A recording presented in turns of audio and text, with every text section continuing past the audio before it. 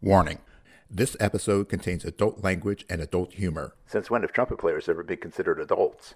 If you are easily offended by these types of conversations, consider switching to the oboe. Welcome to the Trumpet Gurus Hang podcast. I'm your host, Jose Johnson. My guest for this episode is Dan Fornero.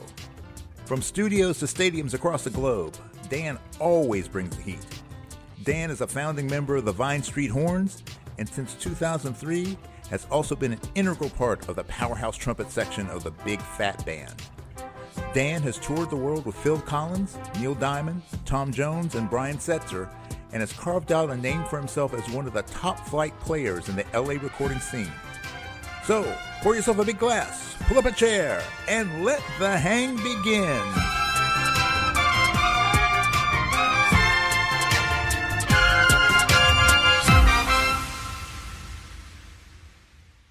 Welcome to this episode of the Trumpet Gurus Hang, and I'm joined today by Mr. Dan Fornero. Dan, what's going on, man? Hey, nice to see you, man. Thanks for having me. Ooh, it is my pleasure. You are certainly a great guy to talk to. You have quite the impressive resume, I must say, and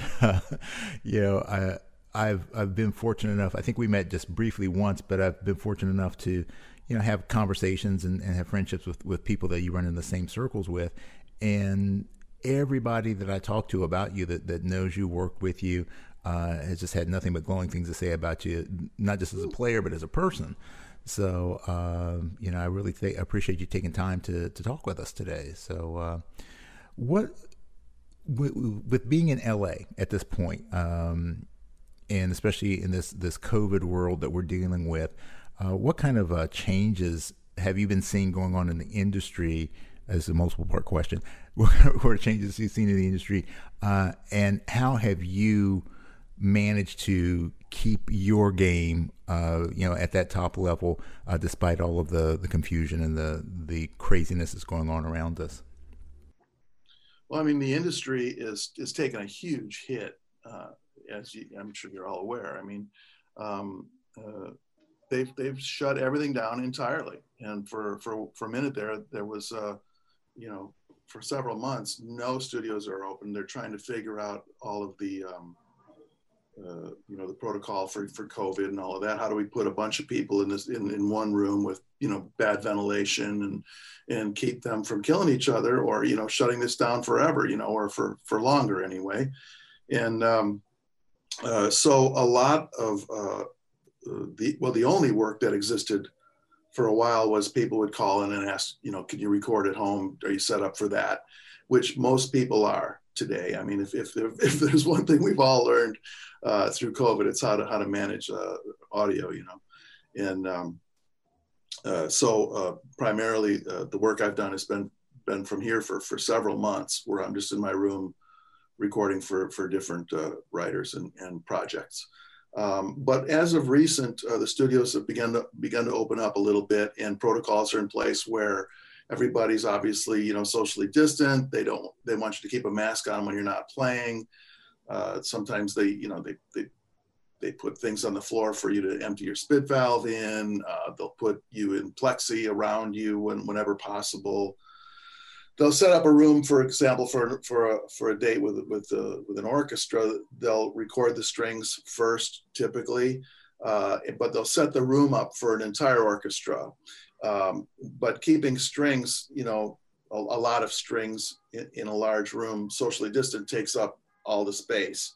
So, but if they don't set up the rest of the room for the brass and woodwinds and all of that at the same time, as they set up the strings, then as I understand it, they have to reset the room, which means cleaning it and sterilizing it before they set up for brass. So they do it all at once, get the strings out of there. We're already got our stuff set in place, and then we come in separate from them and record that way.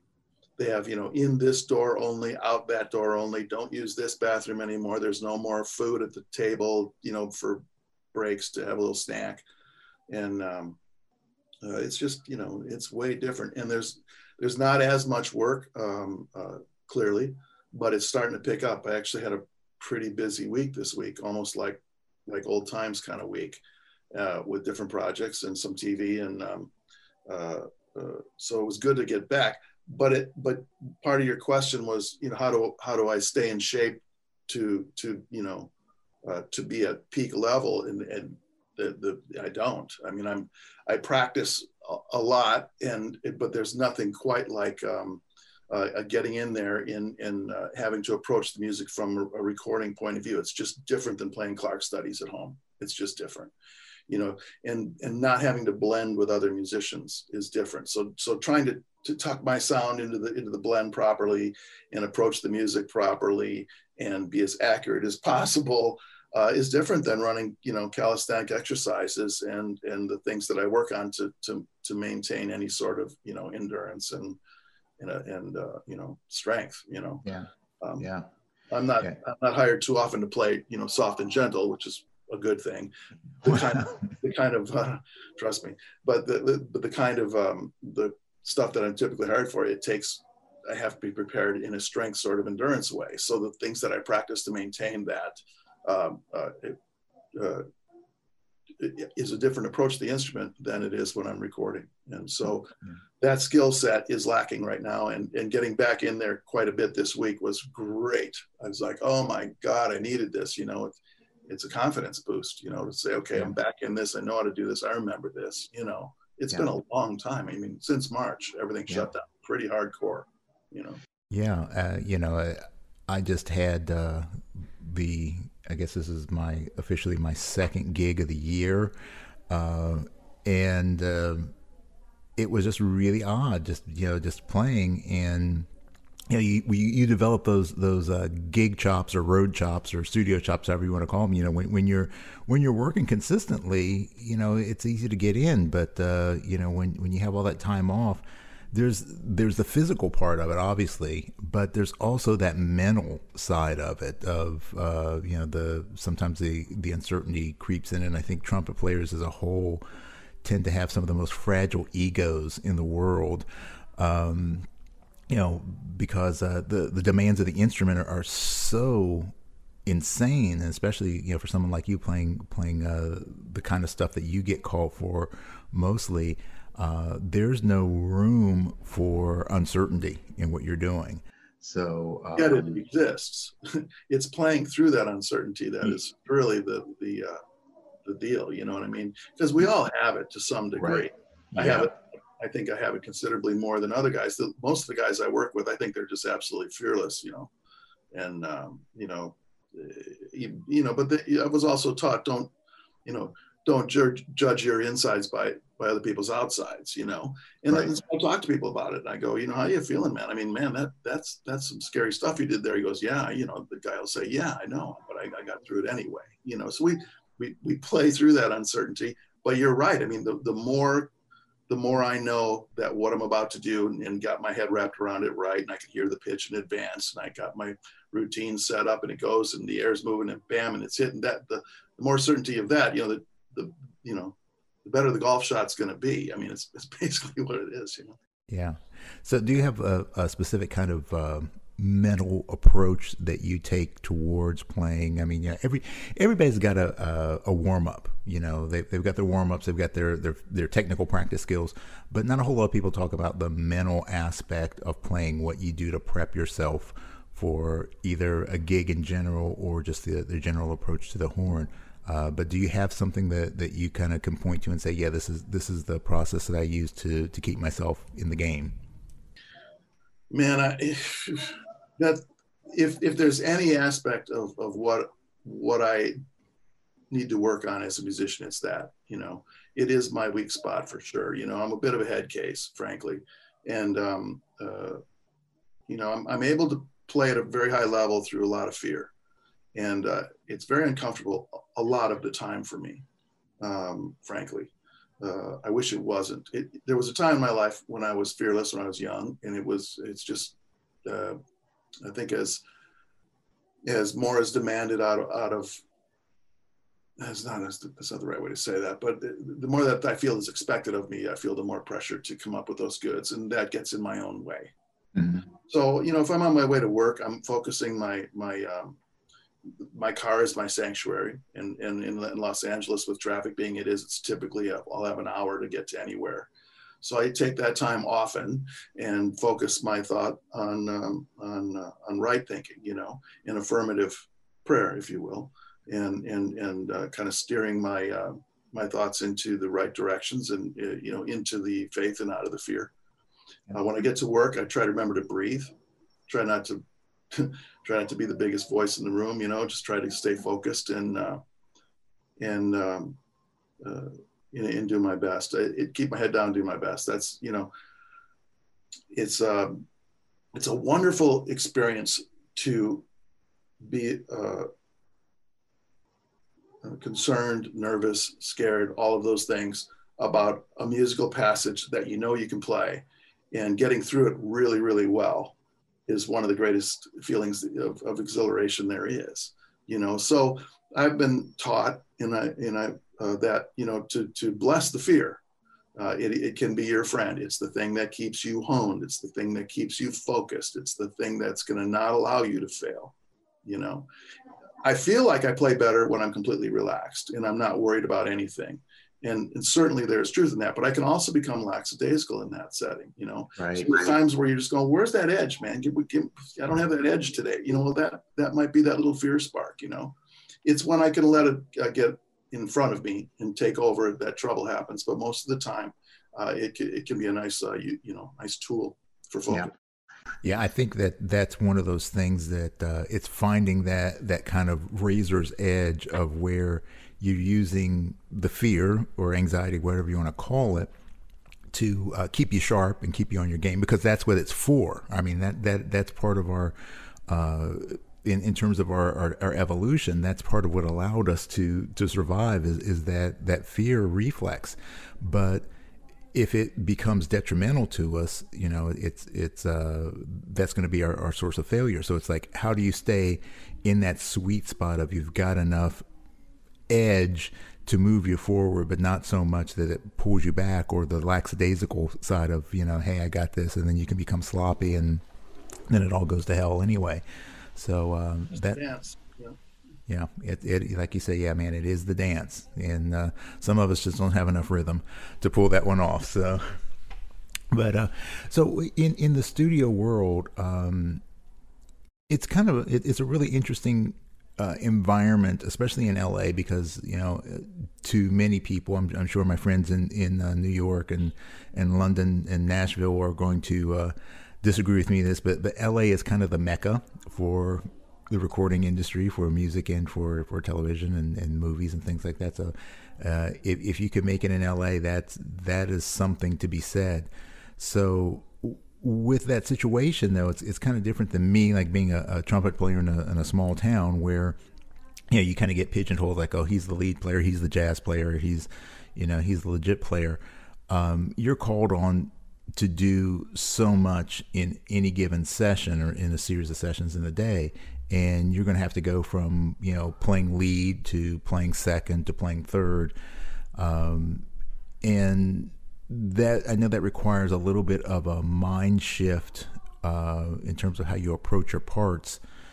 How do you manage to do that, to go from, being the guy to being the support guy? Is that a mental process that you do have to go through? Is it something that you've had to work to develop a skill for, or is this something that you just always been kind of comfortable with?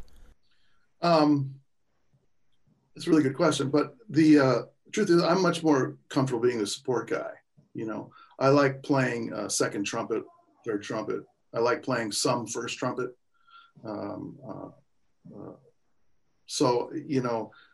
That's a skill set in itself that I really enjoy. I like being able to fit into the goo of the blend.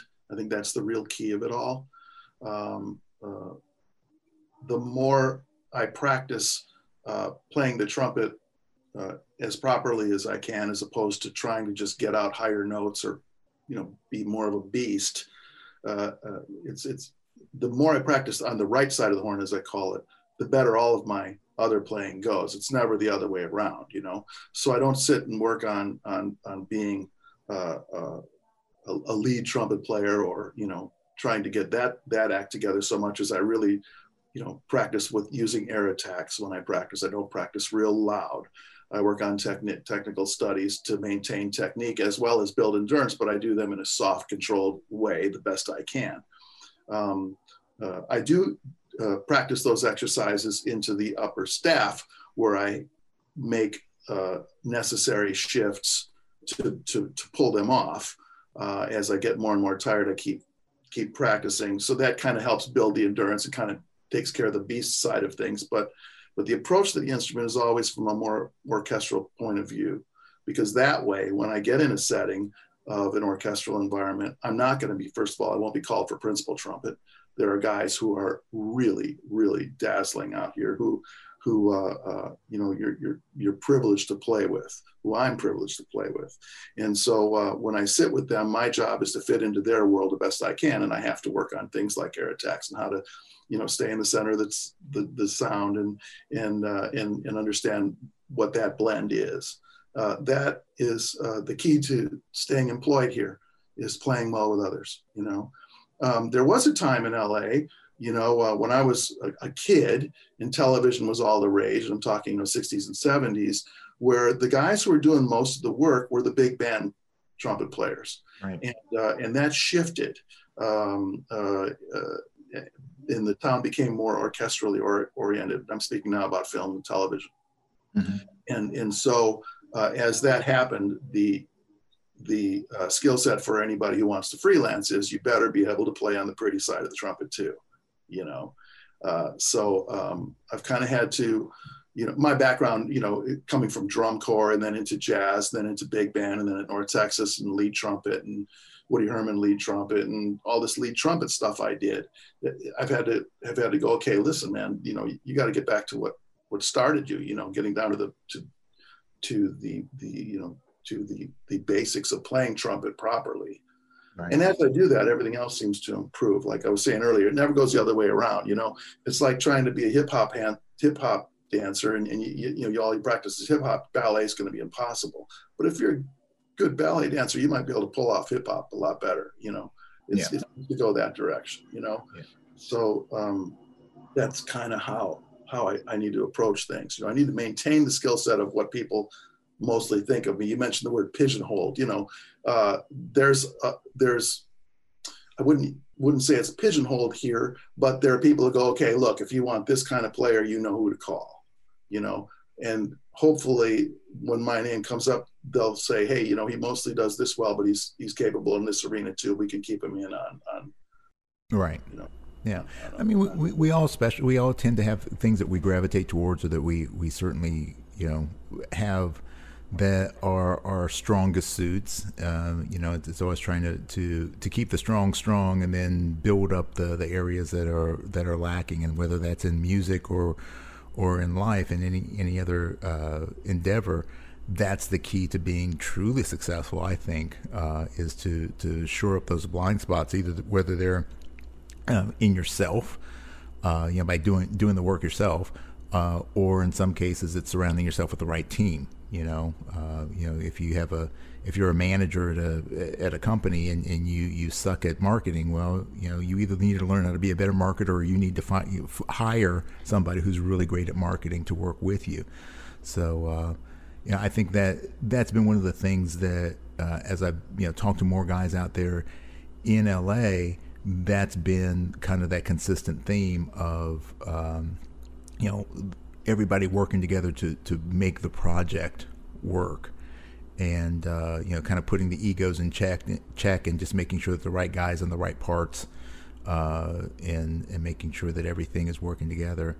Actually, Wayne, our mutual friend Wayne Bergeron, Wayne was mentioning how he loved playing with you because you two lock up so well. And he's like, hey, if I've got a line and it goes up to a high F, and Dan's sitting next to me, I know that we're going to hit that, and we're going to be in tune, and we're going to be in sync with each other.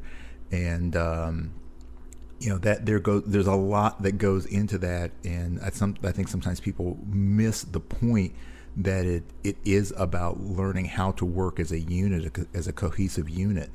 And that, I mean, that's kind of high praise coming from anybody, but particularly like Wayne, who just says, yeah, this is the guy. I love sitting next to this guy because we're going to bring out the best in each other. Well, that's really nice to hear. But I feel exactly the same way. I think the skill set that keeps you working in town, like I said earlier, is to be able to play well with others. I mean, Wayne Bergeron not only used that for the title of one of his albums, but in fact is a really great second trumpet player. You know what I mean? Occasionally he'll throw me some lead trumpet in the Fat Band or on a date we're on or whatever. And now he's no longer lead trumpet. He doesn't play like a lead trumpet player when he's not playing lead trumpet. He knows how to respect what the other guy's doing, how to fit his way into that. With him and I, it's a very little needs to be said about how we're going to approach something musically. There's a little bit of we're sort of on the same page that way. I try to get out of his way when he's playing lead. And what, it was explained to me, it was mentioned when I was in North Texas, and it was the 6 o'clock band. And I was the new lead trumpet player.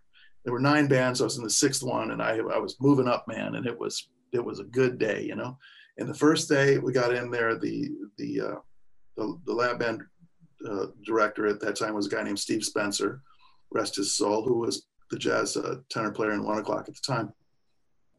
And he said, this is Dan Fernero. He's your new lead trumpet player. He said, your job is to all make him sound good. And I like that. And that's the truth. If you're not playing first trumpet, your job is to make that guy sound good. If you're not playing lead alto, your job is to make sure that guy sounds good. Because if lead alto, lead trombone, first trumpet sound good in a big band, your band's going to rock. You know what I mean?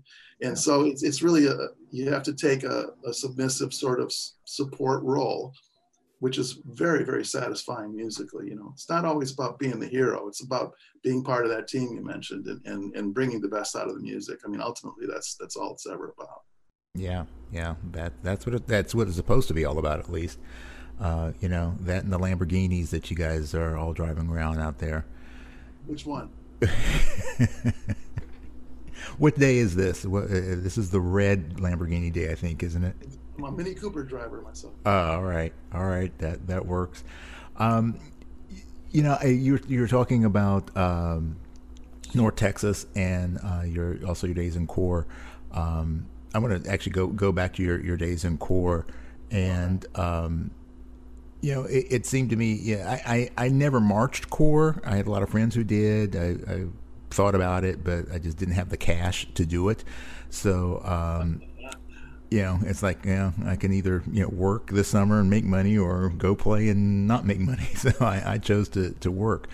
But with Core, a lot of the guys that I know that have come out of it and that are still playing, they're playing at a professional level, a lot of them do express how the esprit de corps really has been beneficial to them in terms of their musicality. Being part of a bigger team, being part of an ensemble, and understanding your role in that. Who did you march with, and how did your days in the Corps influence you as a player and as a person? Well, I marched in 2 drum corps. The first one was a feeder corps for the bigger corps. Excuse me. There's in Racine, Wisconsin. I'm from Kenosha, Wisconsin, and 10 miles north of Kenosha is a city called Racine, which at that time they labeled themselves the drum corps capital of the world. Ah, yes. And there was a lot of drum corps going on in Wisconsin in the early 70s, mm-hmm. and in the 70s and 60s, and the Kilties were a very highly competitive junior drum bugle corps. Competed really well with Santa Clara Vanguard, the Blue Devils, and all of that back in the early 70s, the Troopers, Chicago Cavaliers, and the Madison Scouts, and all of that stuff. We were that corps was, no joke, man. They were always right in there, if not winning. And they had a feeder corps called the Kilty Cadets. And they were for kids from 10 to 14 years old. And then once you're 14, you could join the Kilties, which was a group from 14 to 21 years old. And so before I was born, my father formed a drum and bugle corps in Kenosha, Wisconsin for guys over 21 called the Kenosha Kingsmen. And he was a founding member of that, him and his buddy, John Vagnoni. They were pals from childhood, and they both got drafted into Korea and made a pact that if they made it out alive, they would form a drum and bugle corps, which they did. And so my first memories growing up were watching them rehearse, listening to them rehearse, marching with them when somebody couldn't make it. And by the time I was 10 years old, I wanted to play a bugle so bad I couldn't stand it. And I wanted to be just like those guys. And so I joined the Kilty Cadets, and I marched with them for 4 years. And about a year and a half into that, I started playing trumpet. I played bugle before I played trumpet. I was going to a Catholic school, and they didn't have a band program. So I left the Catholic school and went into the public school system to learn trumpet. And that story is told in 4 verses on the first track of my album. Yes. Not So Old School, and the song's called Gonna Be Fine. And basically everything I'm telling you here is in that song. Which is a great song, by the way, if you haven't heard. And it's a great CD, album, whatever you want to call it these days, whatever the kids are calling it these days. It's great. But that track especially, I mean, that to me, it spoke to me in so many different ways. So, yeah, I can thank Wally Minko and Gary Grant for a lot of help putting that together. But when I was 15, I was able to join the Kilties, and I marched with them for 1 year. And we went to the DCI, which was in its 3rd year of existence. And it was a big trip for us from Wisconsin to Ithaca, New York for Cornell University. And I think we placed 4th in prelims out of, 60 drum corps or something at that time. And we were poised, man. We were only a few points back, and we thought we could win it all. And we ended up going overtime in the finals and ended up taking 6th. And it was awful. And I'd spent, at 15 years old, I spent 1/3 of my life in drum corps and the other 2/3 around it, with, the business meetings going on in the basement with my dad's corps and all the rehearsing. And, it was my entire life, and we had a shot at it, and we didn't make it, man. And it was pretty devastating. At the same time that happened, I was marching in the marching band in high school, and a very dear friend of mine who I went to high school with is John Fumo, great trumpet player here in Los Angeles. He was a couple of years older than me while still in high school, and he recommended, I asked him, how do I get more jazz into my playing? I feel like I play real square. How do I get, And he said, he goes to Jamie Aebersold clinics. And so I said, well, that's what I'm going to do then, because that's what you do. Because he was on such a, I put him on such a pedestal. He was such a great trumpet player so early. And so that I knew would conflict with the following year's DCI in August. And so I quit drum corps. And it was after 5 years, I was done and started learning about theory and other things, instead of marching. How did it help me was that playing outdoors and learning how to project your sound is, I think, no doubt, one of the greatest gifts of marching all those years to anybody, especially a lead trumpet player. You're going to learn how to project your sound properly, play outside for most of the time, and you'll learn that, So drum corps was real good for me that way. Learning to play with others, of course, and all of that. But I'd say that the projection of sound is pretty key. Yeah. Do you still follow drum corps? Not at all. No, I have never seen a drum corps show since I marched my last one in 1974. I have seen a little bit on YouTube. I've watched, I think it's the Blue Devils do their warm up to my jaw just dropping. And my God, that's absolutely spectacular what they're doing today. Today kids audition for drum corps, and it's a big deal to get chosen. When we were marching, you'd take any warm body, you know, and it wasn't expensive at all to do this. It wasn't a big deal at all. It was just about becoming this core of brothers, and we put a lot of pride into being really good at marching and really good at music, and wait till you hear this, and we're coming. You better feel it. You know, it was really a really great bond that way. But it wasn't like today where, you know, it's like auditioning to get into anything else. It's very, very competitive today just to get in. And that level of, you know, perfection and pristine that they have today is dazzling. They march sideways, they march backwards. We never did that. We carried everything on the field and off the field when there was nothing on the sideline. There were no microphones or synths or, you know, it was the reason we went overtime in '74 was because at the concert formation in the middle of our show, the timpani player had difficulty reattaching the tim to himself to march off. And he got stuck, and we were like, come on, man, let's go. He's like, you know, and we went overtime, and it sort of sabotaged our show. But yeah, it's pretty impressive what they're doing today. The little bit I've seen of it, but I haven't followed it much at all. Yeah, I feel like I'm becoming the grumpy old man, you know, and it's like, that's not drum corps. You know, with all the staging and you know, sets and props. It's just we had a piston and we had a rotor, and that was it. You had 1 and 2, you know, and the bugles were in G or in A or something, I don't remember, and you couldn't play in certain keys. You know, if you needed a third valve, that note wasn't going to happen. They'd have to revoice it, and you know, it was really a neat thing, man. I remember wanting to learn trumpet just to figure out what that third valve was for. Well, I tell you, I've got a 3-valve trumpet, and there's still keys I can't play in. So, you know, Likewise. So let's fast forward a little bit. You're at North Texas State. Played with the 6 o'clock band and worked your way up to the 1 o'clock band. Who are some of the other cats that were down there with you? Because that was like that was the breeding ground of so many great players, not just trumpet players, but just so many great musicians came through that program around that time. So who are some of the cats that you kind of grew up with there? Well, I mean, the first week of college, I went right out of high school there. So I was 18, and so did a guy named Greg Bissonette.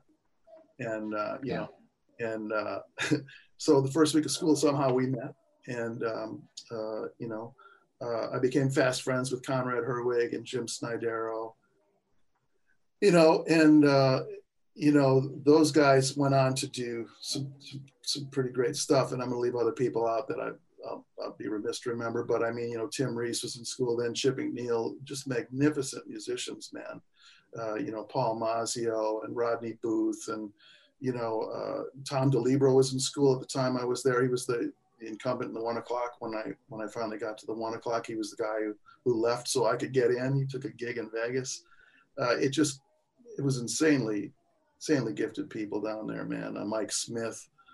I don't want to leave people out, so I won't try to name everybody. But Okay. There were 145 trumpet majors in North Texas when I went to school in 1977 as a freshman. 145. There were 9 jazz bands. There were 5 trumpets in each band. When you auditioned for lead trumpet, jazz chair, or section chair, right? So when I got down there as a freshman, I thought I was pretty darn good by the time I got out of high school, good enough to get into North Texas. And so I did the math. You know, you're not going to play lead trumpet. There's only 9 chairs available. The first 3 bands, those are out of reach for sure. Those guys are really, really great, you know, and the same thing for jazz chair. I didn't have enough jazz ability to consider myself to audition for that. So I auditioned for section trumpet and did the math, you know, on how many chairs were available. And I played what I thought was a really great audition. And I was very, very confident and very cocky. And I made 4th trumpet on the 8th band out of 9. And I was 3 chairs away from no band at all. And it was a good day. I was really, really lucky, you know. The competition level was very, very high, man. Really, really great musicians down there on all instruments. And guys were working to get better, and the motivation to get better was, you know, it's just a really great, you know, vibe, you know, of pushing each other forward, you know. Listen to albums with guys constantly, you know, hey man, let's go check out this side, man, I'm coming over, you know, got to hear this, man, you know, Liebman and Grossman, man, at the Lighthouse, whoa, you know, I mean, it was just, here, check out Coltrane live at the Village Vanguard, you've never heard this, you're gonna die, you know. Yeah. We wore stuff out, man. And it was a really good environment to push each other, you know? No, that's awesome. Yeah. The environment has so much to do with our development. And I mean, granted, certainly you can do it in a vacuum, but it's a lot easier to do when you're surrounded by other people that are, that are passionate about the same things that you are, and you're working towards the same goals. So, what are some of the big lessons that you got out of your time there? Both in terms of being a player and just, even your approach to being not just a trumpet player, but being a musician, what it means to be a working musician. I don't really know. Honestly, the years I spent in North Texas, you're not supposed to have a whole lot of regrets in life, but one of my regrets in life is that I didn't take the school more seriously. I was very, very focused, and I had tunnel vision on one thing, and that was I'm going to get in the 1 o'clock one day. And if I get in the 1 o'clock someday, Stan Kenton's going to call and I'm going to be able to go on his band. And that's as high as I could think. That's my goal, and I don't care if I'm playing fourth trumpet in the 1 o'clock, I got to get in that band so that I can use that as a barometer for moving to New York or moving to Los Angeles. If I can make it here, I can make it anywhere, that whole thing, North Texas is great for that. Right. But the truth is at the time, I ignored all of the other opportunities of the school, and I ignored them on purpose. And it's a regret of mine. The school had a magnificent symphony orchestra, wind ensemble, concert band, small ensembles, all this stuff that I absolutely avoided. All I wanted to do was play lead trumpet in the 1 o'clock band someday. Ultimately, that's what I was, really shooting for. And it was happening, everything that I tried to do, I was on an upward track. And, in the late 70s, I was a young man who partied a lot, and I mean a lot. And I took pride in that. And as I was, really doing all the things I would tell kids not to do today, everything was going great. And I was, riding the gravy train all the way to the top. And so my advice to anybody at that time would have simply been, hey man, just put your head down, get your focus on and go for it. What I ignored were the things that would have offered me a better skill set for what I need to work today in Los Angeles. If I had more orchestral skills, when I was in high school, we had a, I don't know, 60, 80 piece symphony orchestra. I met 5 days a week, and I played in it 5 days a week, right after I played in wind ensemble 5 days a week. And all of that gave me a really good foundation on how to play properly. And I love that. When I got to North Texas, I said, I'm done with that. I'm just going to party, man, and I'm going to play lead trumpet and jazz, and this is great, and get the girls, and everything's going to go, and that's what happened, But in fact, I really denied myself a whole lot of education that would have been very, very helpful today. When I go on an orchestral date today, the other guys are playing C trumpets. I'm playing a B flat trumpet. You don't want to hear me try to sight read on a C trumpet. Those guys they're transposing on sight. All that stuff you hear them doing orchestrally, those are written in B flat parts, and they're playing C trumpets and transposing, and they're sight reading it perfectly the first time because the red light's on for every rehearsal take you do. Those guys are amazing. That's a skill set that I walked away from. I played C trumpet all the time in high school, So I really do regret that. If there's anything I learned from my experience at North Texas is that I didn't quite take care of business like I could have. Didn't take advantage of the opportunities that were there for me. Yeah. I became a part-time student. I played in the lab bands. I did trumpet lessons because they were required. And I took jazz improvisation and then either racquetball or badminton, whatever they had available. And that's all I did. For my last 3 years of school, I was a part-time student. And I would avoid the dean. He'd come around, he'd go, hey, you going to pick up those, your ABCs and your English classes? And next semester I'm just short on cash, dean, or I see him coming down the hall, I'd go the other way. And I dodged it all, Yeah. And it was a bad idea. It was a bad idea. When you need mealtime inspiration, it's worth shopping Kroger, where you'll find over 30,000 mouth-watering choices that excite your inner foodie. And no matter what tasty choice you make, you'll enjoy our everyday low prices, plus extra ways to save, like digital coupons worth over $600 each week. You can also save up to $1 off per gallon at the pump with fuel points. More savings and more inspiring flavors make shopping Kroger worth it every time. Kroger, fresh for everyone. Fuel restrictions apply. I mean, I played first trumpet in the 1 O'Clock Band for my last 2 years of college. So you couldn't tell me I was doing anything wrong, you know. I had the good fortune of studying with Don Jacoby, who was not part of North Texas, but was teaching in North Dallas. And he became a mentor to me and really quite helpful in my development. So I really thought I had it all together, and I didn't need all of that. And that was definitely a bad idea. Yeah, all the wisdom that we get as we get a little older, you know, the hindsight, you know, that's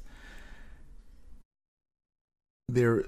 I think that's probably the one thing that I would hope that people get, and that's part of actually why I do these podcasts, is because, you know, there's so much information, there's so much knowledge that's out there from, you know, guys like you who are performing at this super high level that so many people are aspiring to. And, you know, you have so many lessons to share, and it's not as important to know how do you play a double high C in tune. It's, you know, all these sort of things of, you know, what you're talking about, you know, taking advantage of the opportunities that you have in front of you, and, you know, developing the good kind of work ethics, and, you know, keeping your head straight. And, you know, this is the kind of stuff I think that if more players grasp that they would do so much better in the long haul. You know, the short term, maybe not, but definitely in terms of longevity and marketability, this is the stuff that's really going to make the difference. Well, the younger guys who are coming on the scene in Los Angeles today, I mean, extraordinary trumpet players, man, and guys who weren't knuckleheads when they were 18, you know, and they did put their heads down, and they do have the degrees, you know, and they come in here armed with a skill set that is undeniable, and they can back it up with a master's degree or a doctorate, so that, you know, when the music scene changes in such a way where there's not opportunity to be a player, they can, you know, compete very highly for any university job and you know, live a really great quality of life in music. You know, very, very smart choices that I didn't make. You know, see it all the time here. It's pretty impressive. Yeah. Well, the difference, though, I asked about, how come you guys got your doctorates, man? What's the deal? We didn't even want a bachelor's degree when I was in college. We just wanted to play, man, you know? And, you know, and they said, well, because there is no Stan Kenton, Woody Herman, Buddy Rich, you know, Count Basie, all this stuff, there is no place to go where we can just drop out of school and we're in a thing. You know, the greatest opportunity to play in all of these different kinds of ensembles exists in college. And so we stay longer and we get it right. And, you know, all the way to the bank in the end, man, because, you know, if I get asked to teach it at a university, I'm an adjunct, you know, with no health care offered and a very low wage and all of that stuff, you know, thrilled to be there and happy to teach. But at the same time, if you can walk in with, you know, with some credentials, you know, you can really, really take care of your family very well off things like that. Yeah. Yeah, absolutely. It makes perfect sense. Yeah, I mean, as you know, I'm about your age. 45. So, was that 45? 13. But you know, I certainly remember. You know, when I was in high school, I graduated in '79. You know, I remember. You know, Maynard's band, Woody's band, you know, Kenton's band, you know, the bands were touring, you know, and you were able to go out and you were able to, listen to a big band, and you know that was always an aspiration for people. You know, if you're a trumpet player, you want to be on Maynard's band or Stan's band or something like that, but.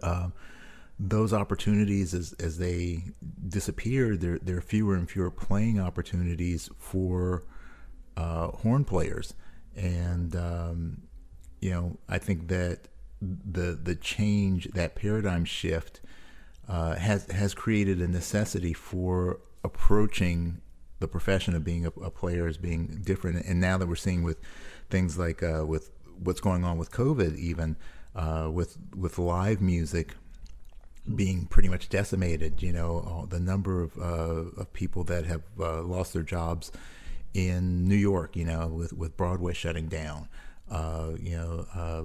Las Vegas, I know obviously in LA as well, but how you're going to express your art.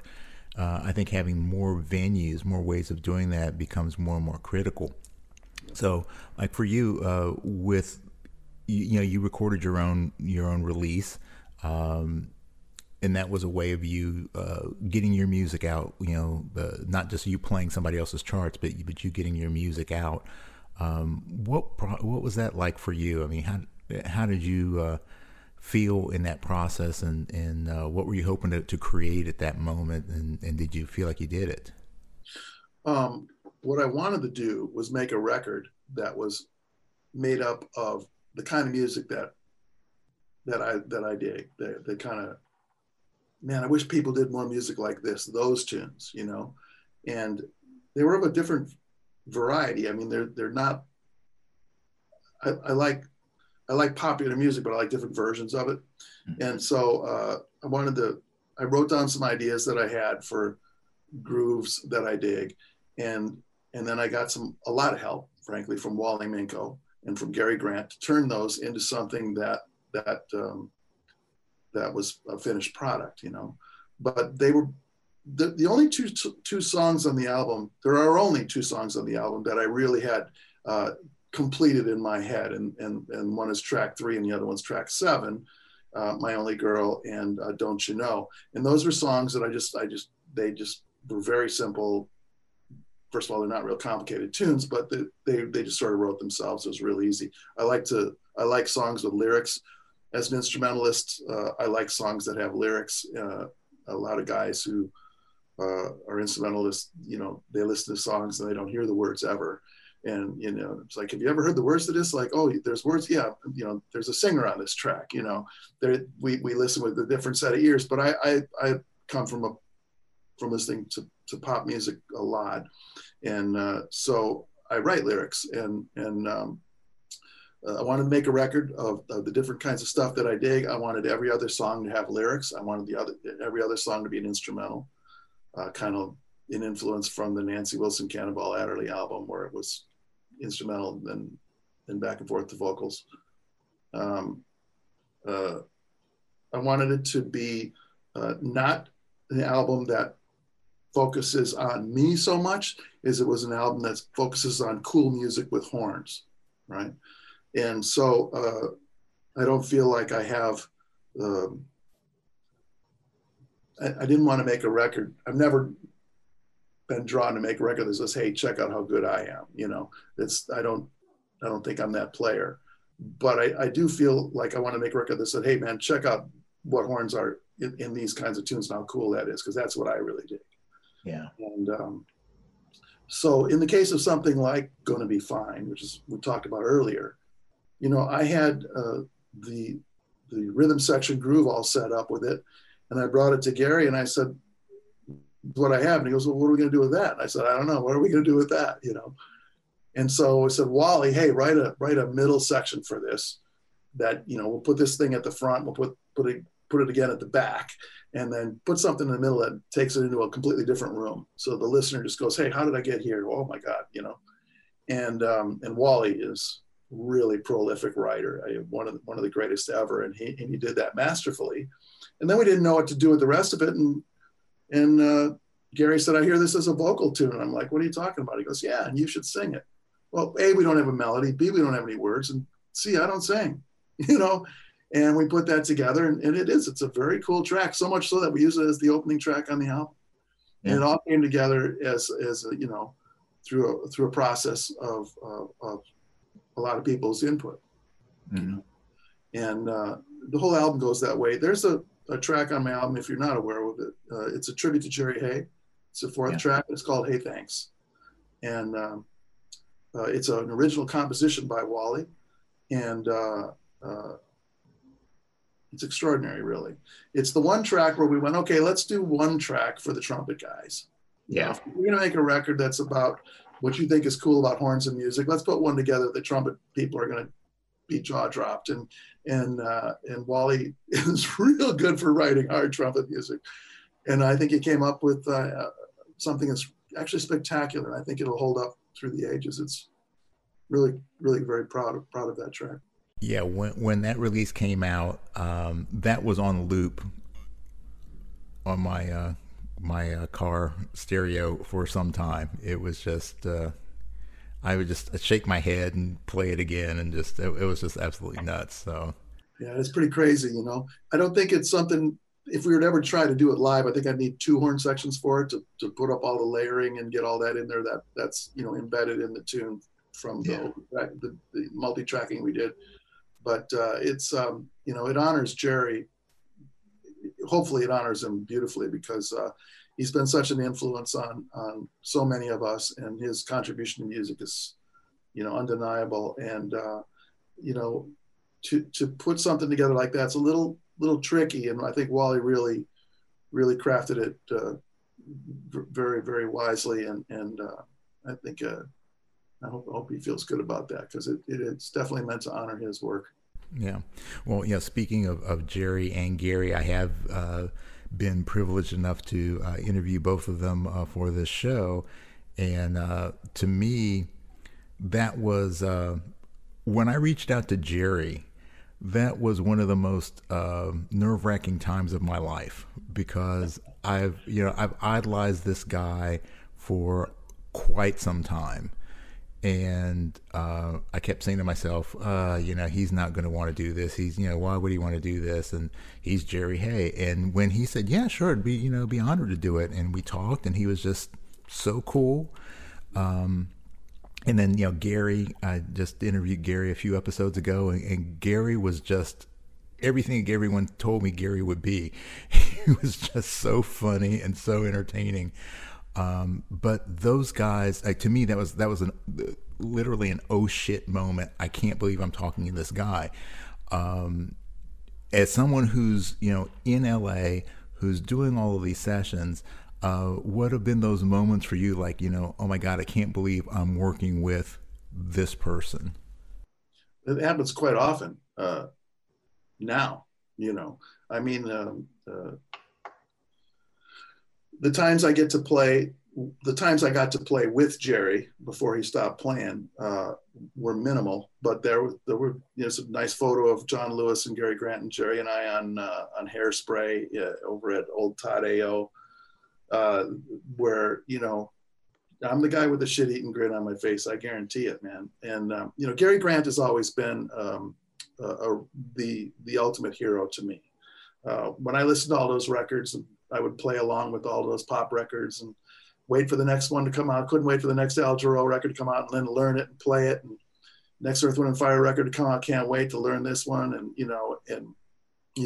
I made it my business to find out how to meet Gary Grant before I moved to Los Angeles through a mutual friend of Dalton Smith, and rest his soul. And Gary was the guy. He went to North Texas. I first heard him. First album I heard of his that I knew it was him was the Lab 68 album, when he was playing first trumpet on that and just destroying it. I mean, my God, And as who is that? And I got to meet that cat. That's the sound. That's the approach. That's And when he hooked up with Jerry, and they became what they are and were. It was just an undeniable sound and an influence. And so Gary would invite me to his house, say, come on, let's practice together. And I was new in town in my early 20s. I couldn't play with him. He'd play an exercise. I can't, it's just, my God, it's him, and yeah. It's that guy, and became very good friends with the family. And as we all got closer, Lynetta, rest her soul, his wife, gave me a manicure for my wedding back in 1983. I mean, we became really, really close, and it blows my mind. You know, anytime that I get to play with Gary, it's always like, wow, man, it's you, you know. If he walks in a room, we're on a date and Wayne Bergeron are sitting there and Gary walks in a room, we'll play a fanfare as he walks in the room. You know, it's like a bit. And he is the end, man. And I love him dearly, and I get emotional talking about it a little bit, but he influenced me a lot, and he was kind enough to come in on my project. And if you like my album, I do, you can thank him largely for that. It just, his work was extraordinarily, and hours, months of his life went into that. And he, you know, I owe him so much in so many different ways. If I go to work today, man, I'm sitting down and it's, you know, John Lewis, you know, Dave Washburn, Barry Perkins, you know, Rob Scher, Wayne Bergeron sitting next to me, and others as well. You just go like, I can't believe I get to play with these guys. You know, I get to go make money today, making music with these guys. How, you know, you know, go out with the Vine Street Horns and go play pop music all over the world, you know, with the biggest acts on the biggest stages, and just go, man, I get to do this with these guys, play this music at this level and make a living. You know, how fortunate am I? You know, Yeah. Never lost on me. You know, I really feel lucky to play with the people I play with, and we all learn from each other. You know, you want to be a small fish in a big pond, man, to get better. You know, learn from the people around you because they're just better. You know, I always feel like the people around me are my opportunity to learn something, you know? Yeah. That's key. I mean, that really is. And, you know, it's really interesting because, like, as you talk about, you know, working with Gary and, you know, still having that level of awe and respect. Sometimes it's hard for people to remember that, you know, the people that we do admire are still humans, you know, and except for Chuck Finley. Except for Chuck Finley. That's a whole other thing. Yeah, but you know, it's really funny, and, you know, I'll go back to Wayne because yeah, he's been in many ways like my 6 degrees of separation for so many different things. And part of the inspiration for this, what planted the seed in my mind for this podcast, was actually because of a couple of hangs that I did with Wayne, and thinking like, well, I'm so lucky to be able to just, you know, spend a few days just, you know, hanging out and, you know, drinking coffee and, you know, having dinner with him and Barb and things like that. And said, you know, how many trumpet players wouldn't, like, you know, cut off their left arm, not the right, to be able to hang with somebody like this. And it's like, well, you know, and I started thinking about, well, how is it that I'm able to connect with people like that? And I think the biggest thing has been for me, it's just knowing that people are people, and not being, other than when it was Jerry, you know, not being afraid to just say, you know, hey dude, you know, how's it going? You know, do you want to go grab a beer or something like that, and just talk about life as two people, not like, you know, having these conversations where it's, I'm trying to get something from you, or, you know, the hero worship thing, which sometimes gets really, really tedious and old. But just, you know, being able to connect with someone on that real human level. And I think sometimes that we get so lost in the accomplishments of people that we lose sight of that they're just another person, and they just want to be talked to like another human. So, you know, it sounds like to me that especially with the guys that you work with, there's that wonderful level of respect and camaraderie that comes with understanding each other's accomplishments, but also just being able to just be real guys sitting in the room, just both, you know, everybody's just happy to be able to do something they love for a living. Well, that Gary mentioned it to me years ago. You know, he said, you know, we're really all in competition here for the work. You know, all of us are trying to get the limited amount of work that's available, you know, but ultimately he said, we got to remember that we're a fellowship. We can't lose sight of that, you know, and he's right. Yeah, I think if more of us understand, regardless of whether it's music or, we're looking at the craziness going on in the world of politics and things like that, if everybody just took the time to say, hey, look, we're really all in this together, so let's just do our best to enjoy it and make it good for everybody. So, well, when you are working with, especially like the Vine Street, the gigs you do Vine Street, that has just got to be a major blast. I mean, not that sitting in the studio isn't a blast, but being on stage, there's certainly that energy of doing it, and to do it on that level when you're playing in those size venues. Well, not anymore, but when you were doing that, that had to be absolutely electrifying. Absolutely. It's not my phrase, but it's the most fun you can have with your clothes on. It's absolutely amazing. And I feel very, very fortunate to have had these experiences. It's not only, the exhilaration of looking out there and I mean, and seeing, it's Wednesday, another 50,000 people. I mean, it becomes like that when you're on a long tour. It's just an amazing thing to just go, man, I can't believe we're doing this again, but beyond that, it's the music that we're playing is so satisfying for me.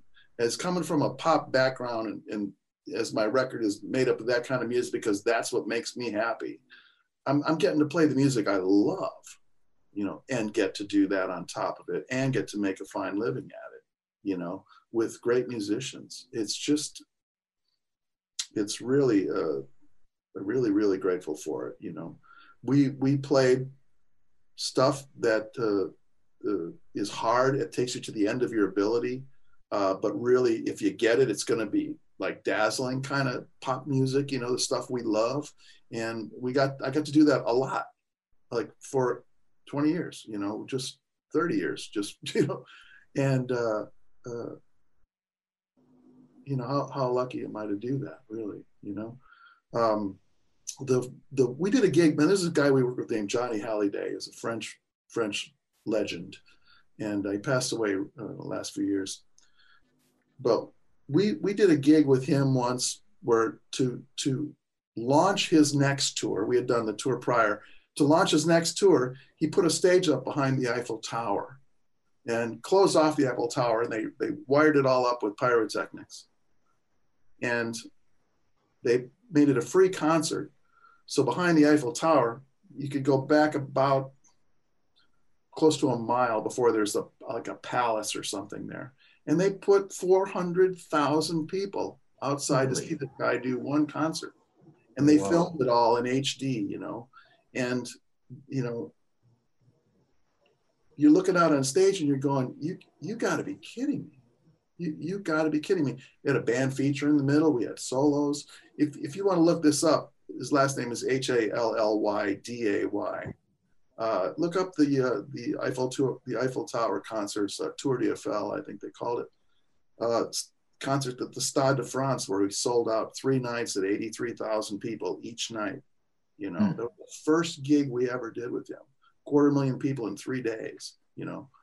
And it's just, we're out there just going, I can't believe this. But let's go kill it, man. Let's just go get this. And it's fun. It's fun with a capital F, man. And Harry Kim put together the Vine Street Horns back in 1990, 91, and it just grew fast. And I've been fortunate enough to be part of that and have experiences that very few people get to have, frankly. Yeah. And I'm very grateful for it, man. Well, I will put the link to that in the show notes. So just scroll down to the bottom and you can go and check that out. And also we'll have, there'll be a link down there for Dan's solo release. Not so old school. Not the old school. So when you talk about pop music, because I mean, for me, like most people of our age, grew up playing primarily big band, and then, cutting my teeth Also just doing a lot of pop gigs, and basically that's what I do now, is just doing the Brick House Band circuit, and there is a certain joy that comes to it, mostly playing Jerry Hay horn charts, right. But there is certainly a different approach that you have to take to playing when you're playing those kind of charts, and especially when it's like a pounding gig.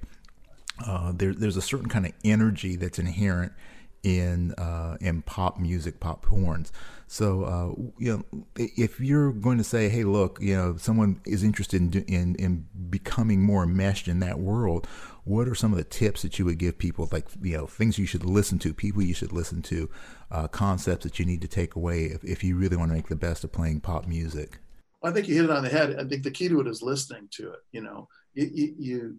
You can't speak a foreign language until you've heard it, and so listening to anything by Al Jarreau or Earth, Wind and Fire and all of that stuff, not so old school, frankly. If you want to hear some good pop music, horns on pop music, I recommend those highly, and learn them. When I was a kid, man, I just put on records and figured them out. You didn't write it out. You didn't ask somebody for a PDF. They didn't exist yet, but you learn by ear, and find yourself in that rhythm section. Put on a Maynard record and learn how to play. Give it one or something, and now you're playing in Maynard's band in your living room. Or Earth, Wind and Fire. You're playing with Verdine White on bass now. You know what I mean? You can find out what it feels like to get that groove on. This is where drum corps really helped. Getting that projection of sound and putting stuff in front of you. Getting that sound out in front of you, like Jacoby used to always say. You don't approach it from an orchestral place. You'll be better at it the better your orchestral skills are, but you got to put on your pop music game, and that means you're going to belt this stuff out, and it's going to be crisp, and it's going to have intention, and it's very, very satisfying music for me, man. I come away from playing that kind of music just feeling exhilarated. Yeah. Well, and the other thing is, depending on who the act is and the level of integration that the horns have with the act, a lot of times you're called on to be more of a visual aspect of the show as well, which is completely different than when you're sitting in the session booth cranking out a chart, and when you're being on stage, and when you have to be visual as well as playing the parts. Is that something that has been a part with your playing in Vine Street, and especially with some of the and I know Setzer and things like that, where there are visual aspects of what you're doing. You're not necessarily doing choreography like you're playing with Beyonce, but there's that level of people are looking at you as well as listening to you. Well, if you haven't already had one of these interviews with Harry Kim, I recommend that you do, for exactly the question you're talking about, because he's got very, very strong opinions and great advice on how to get that right, and it's one thing to record the music, it's another thing to perform it live, and visually speaking, it's critical. If we just stood up there and did our thing, you'd hear it, but the audience is going to get much more of a reaction if you're involved in the show. In '97 on the Phil Collins tour, we finally went with in-ear monitors. Prior to then, you had to be locked down and anchored to a monitor on the floor with a microphone. Well, once we could go in-ear monitors and with wireless microphones, we could do anything we wanted. And fortunately, the Vine Street Horns, we come from we kind of all came together over Latin jazz, So when you're performing Latin jazz groups as a horn section, you get a groove, while you're playing, and then it just sort of develops into more moves, and so when it came to pop music, we incorporated a lot of that into it, and then just take it a step further, and for the audience, and is the artist getting what he's paying for out of us, but it's way more fun. It's one thing to play the music, but it's another thing to get out there and do your thing. And so to a certain degree, it is choreographed, but we do it ourselves. We've never had anybody else tell us what we're supposed to be doing on stage. We've been fortunate. They go, hey, you guys, do your thing. They trust Harry enough to go, he's gonna, and so, and it's instinctive. Hey, and not a lot has to be said sometimes about what we're gonna do. You want to do that? Yeah, we know that one. Yeah, do that thing. And it evolves over the course of every tour. And it's a blast, You gotta get out there and not be afraid to be silly and not be afraid to look silly. And in fact, if you do it all together, it ends up not looking silly. It kind of looks cool. We also get kind of like these little vignettes that happen, especially on Phil Collins' band. The background singers and the horns were all over the stage, and you get these little things, these little side stories that happen during tunes that turn into stuff, and it just becomes it's pretty fun, man. Oh, that's cool. All right, well, we're gonna move into the final portion of the interview today, and I used to call this Speed Studies, but this has now been renamed the Rapid Fire Round. This is sponsored by my good friend Kenny Robinson with Robinson's Remedies. So this is the Robinson's Remedies Rapid Fire Round. So I'm going to ask you a series of questions. The topics are going to bounce all over the place. Some of them are music related, some of them are not. So if you could just give me your best answers, I would appreciate it. Are you ready? Let's do this thing. All right, who's the biggest influence on your life that is not a trumpet player? That's a hard one. That's a tough one, man. I don't really know the answer to that. My first answer is always Gary Grant, and he's a trumpet player. My father, certainly, All right, we'll take Dad. All right, what's your favorite book? Am I supposed to read books? Arbenz. Clark. Oh, man. Yeah, Clark. Yeah, sure. I'll go with Clark. All right. What's the worst movie you've ever seen? Well, this only comes to mind because on Facebook somebody said, what was the movie that you saw when you were too young to see it? And there was this movie my folks took me to when I was a kid called Blood and Lace. And why they took a young kid to that movie, I'll never know, but it scared me to death, man. And it was I came across it a few years ago, just a horrible film. I'll say Blood and Lace. Blood and Lace. Okay, that sounds horrible. If you weren't a trumpet player, what would you want to be? Guitar player. Rock and roll jeans. All right. What's your favorite drink? What do you got? What's free? As a guy who doesn't drink anymore and hasn't for close to 25 years, my favorite drink right now is seltzer water. Yeah, I've gotten on a big seltzer kick, man. That's no calories, quench. Yeah. Yeah. It's all good. Yeah, peach seltzer. That's one of my favorites. I don't mind. It's all good to me. You could have a dinner party and invite any three people in the world. Who would they be? David Gilmour of Pink Floyd. People, that'd be the top one for sure. That's the first one that comes to mind.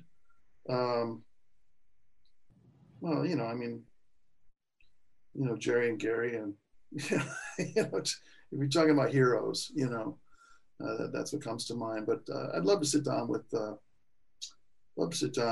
David Gilmour of Pink Floyd. That'd be the top guy I'd love to have a conversation with. Yeah. You're going to have an additional three people. They can be any three people from history. I don't know. I want to think about this one, It's really tough to answer. I really don't know, man. That's really hard to say. Okay. Well, we'll give you a pass. You can call on the lifeline. You can call Gary if you want. Call a friend. Lacquer plated or raw? I play on a silver plated trumpet now, so I'll say silver plated. I played on my trumpet. I had a New York Bach that I stripped down to raw, and I played on that through most of college, and almost killed the horn. Just completely rotted it out, kind of ruined it. So I'll say plated. All right. What's your favorite quote? When I was younger, I used to live by a quote that was by Leo Buscaglia, and it was, "It's not the goal that is life, but the trip." And I lived that to my detriment. And then I woke up one day, Too much tripping. Yeah, a little bit. All right. What is your greatest fear? Getting found out. All right. You could, you're going to be granted one superpower. What would it be? Fearlessness. All right. What aspect of trumpet playing do you feel is the most overrated? High notes. What aspect do you think is the most underrated? Good sound. You're able to go back in time and give yourself one piece of advice about music. What would it be? Play as many varieties as you can. Take advantage of all the opportunities you're given, especially while you're young. Okay. And you're going to give yourself one piece of advice about life. Trust and know that all is well, in spite of appearances. That's good advice. What do you want your legacy to be? He did it in spite of how he felt. Well, that is a great legacy to leave. I mean, I think that if more people did that, that fear and uncertainty holds back so much greatness. And I can't remember who said this quote, but it's the thing that you desire most is inside the cave that you fear it resides the thing that you desire most. So it's being able to, despite the fear, to just move forward, even a step at a time, and just keep moving on. So I really appreciate your honesty, and I have found you to be an inspirational player, and our time together today has made me admire you that much more as a human. So I really appreciate you taking time to be with me today. That's very kind. Thank you. Appreciate you asking me to be part of this. Oh man, this is my pleasure. It's my pleasure. So that's going to wrap it up for this episode. And remember, check those show notes for the links to find out what's going on in the world of Dan, and to get a copy of his CD download, however you digest your music. iTunes. 8 tracks, gramophones. I think you have the gramophone version of that available, Victrola. Love that. Just go back and listen. Make sure you share this with some friends, because especially if you've got friends who are interested in playing trumpet in the pop setting, listen to the things that Dan has to say, because it's some really, really golden nuggets there, man. Real good. So thanks again, Dan, and thank you for taking time out of your day to listen to this podcast. So as always, peace and slide grease. We are out. Hey, thank you so much for hanging with us today. This podcast is all about creating connection through our mutual love for the trumpet life. I hope that you learned a few things about today's guest and had some laughs along the way. Don't forget to give us a review. We love those 5-star ratings. And please share this podcast with your friends. We want to see our hang grow for show. Have a suggestion for a future topic or a guest? Hit me up at thetrumpetgurus@gmail.com. Our opening theme was written and performed by Lexi Signor, and all other music comes courtesy of The Greatest Funeral Ever. So in the words of W.C. Handy, life is like a trumpet. If you don't put anything into it, you don't get anything out. So go out there and let your trumpet sound. And I'll see you at the next hang.